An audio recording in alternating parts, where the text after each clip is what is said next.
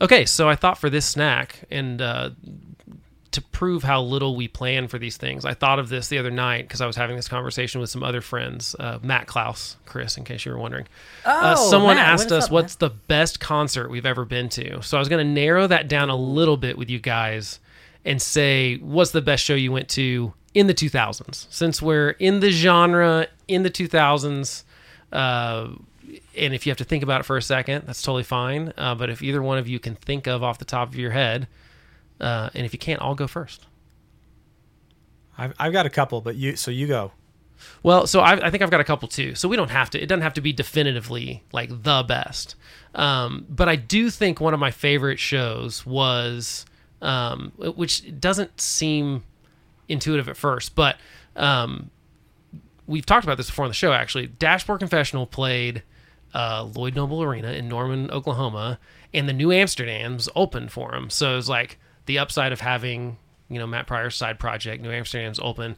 And then it was just a really good set list. He played a couple Further Seems Forever kind of songs weaved into Dashboard Confessional songs where he'd kind of sing like The Moon Is Down in the middle of, I can't remember what song. I've probably got it written down somewhere. But, and there was also this point where like the crowd was kind of pushing people way too up against the rails, and some people were like kind of getting hurt and passed out and stuff like that. And he just like stopped the show and was like, hey, everyone take a couple steps back.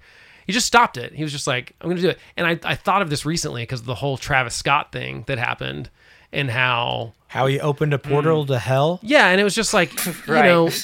This was such a memory for me of going like, he saw what was happening, stopped what was in the middle of a song, stopped what was going on, and has obviously the complete control of the room.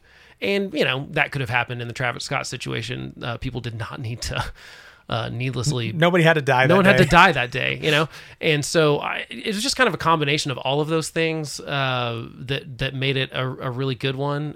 But it's hard to pick. I went to a lot of shows in that decade.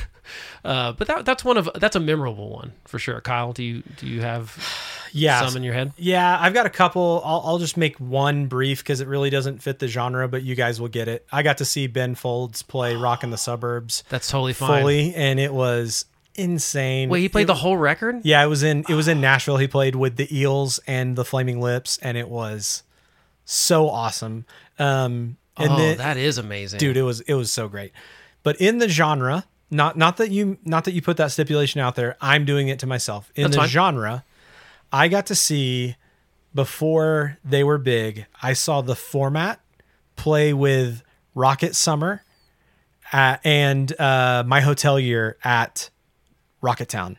And it was so awesome. Was it just him and Sam? Awesome. It was him and Sam. Yeah. And like, it's funny because I know you asked that because the people that know, they know that when it was just him and Sam, they were you watched them and you still were like, this is special. This band is special. And same with Bryce. I mean, we watched him and like he was doing some loop pedal stuff, but like you just knew that he had this vibe and this energy and this big talent. And it was I knew that I was watching something special. It was awesome. Yeah, I mean, so it has to be around the same time because I saw it was the Format, the Early November, Limbeck, and Rocket Summer at one show at the Green Door. It has to have been around the same time since two of those bands were on tour with each other at the same time you saw them. And yeah, it was incredible. It was like you were captivated, even though it felt like what most people would consider like a coffee shop performance. One guy playing acoustic, one guy standing in a mic. But it was totally entertaining. I still remember them playing... what's the radio song that's on that first record of theirs? Let's Tune Out and Turn It on the Radio. Oh, like it stuck out to me. Like that performance of them playing that acoustic, I was like, that's a fantastic song. That's a great get. And yeah, Bryce was doing, he was still doing ADATs at that time. Yep. Like it was like, that's cool. It wasn't a loop pedal, man. It was a lot of work and equipment that you had to set up to do that whole get up. That's a good one, Kyle. I like that. Yeah, I was watching Future Millionaires play in the basement at Rocketown. Nate was like, hey guys, I have a cup of pretzels if anyone would like a pretzel. That's how few people were there. Like he invited people to eat from his pretzel cup. And I was just like, I'm freaking here right now. And also I don't know if you guys listen to him. I love My Hotel Year and the fact that My Hotel Year played with a full band and those guys outshone them, speaks for their talent. Yeah, very cool. Chris, what about you? Do you have any that I know I jumped the just like, hey, you got to think of concerts from 20 years ago. Oh, no. Aside from the Gathering of the Juggalos, Chris. Right, yeah, aside from that. Oh, right. Root beer and all. Goes without saying. Yeah. No, this is easy. I probably told this story on this podcast before, so I'll try to keep it short. But Saves the Day was coming to Austin when I lived in Oklahoma, and on the Stay What You Are tour, and it was Danny's birthday. One of all of our good friends, one of my best friends too, because I grew up down the street from him. And so I called the venue, Emos, on Friday while I was working, and they said the show was sold out. So I told Tyler and Danny, hey, I got tickets. Let's go. I lied. I just said, yeah, it's all taken care of. Don't worry. And I waited till we got all the way to Austin, to be like, hey, okay, so actually I'm just going to try to figure out how to get in. I'm sure we can do this. And so we were waiting outside, listening to Saves the Day from the outside.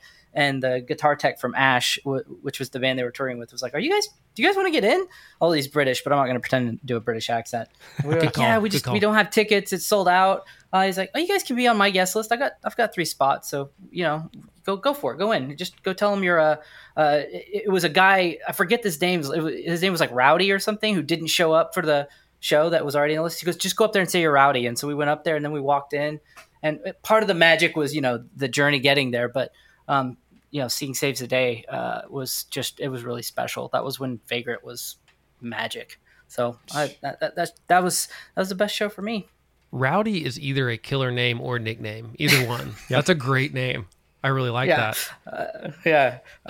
It was probably somebody British living in Austin, because it was his friend. They were from over the pond. The other one that I thought of, but I didn't say because I thought you might, Chris, was when you and I got to go see Jimmy Eat World when Futures came out at the Whiskey in LA. So with 200 people at the time that Futures came out, because they were doing Leno or something. That was epic too, man. That was epic too. And the only reason that it's not way at the top of my list is because the crowd was just not into it, because they're LA kids and they were not cool. They were too cool for it. Anywhere else would have been, I don't know, every time they play Sweetness, the whole floor feels like it's going to explode every time I've seen them, with people singing and jumping and stuff. And that was not happening at this show. I think it was too intimate maybe, and LA kids were too cool, but it was an amazing opportunity to get to see them, when their platinum selling record, had been out just previously, and Futures comes out and everyone's super, and highly anticipated. And then you're at a venue seeing them with 200 people. It was pretty fun. I'm sure we'll all think of 30 other concerts that we were at that we loved right after we hit stop on this. But the question was posed to me the other night, and I was like, that would be a great question to ask Kyle and Chris. And so that's what we did. Oh, can I add one more? Oh yeah, of course. Yeah. I got to see Dave Bazan in a living room. In an actual living room? In a living room. Yeah, he used to do those living room tour shows. And I caught David Bazan from Pedro the Lion in someone's living room in Norman, and it was so crazy because if you know anything about him, used to be a Christian guy. He's like an ex-evangelical, or maybe even not that. He's just not a Christian dude anymore. And he played in a living room in front of a Christmas tree the whole time, and it was unreal. It was like I was dreaming. That was a fun part of that decade, was getting to see people like the Format and David Bazan and all these that were in really small settings before they got much bigger. Yeah. And I'm just not in tune with music enough now probably to catch the bands super early. Kyle's our guy here that is still catching new bands early, I feel like. I try. You try. Well, thanks for listening to us reminisce about some concerts that we went to back in the 2000s. If you've got one that was especially memorable, let us know. You can tweet us, you can Instagram us, you can Facebook us, all those things at Finding Emo Pod, or you can email us, info@findingemopod.com. But why would you want to share your story without, passing it along on social media? So do the social media. That's the right way to do it. Catch you next time. Later. Bye.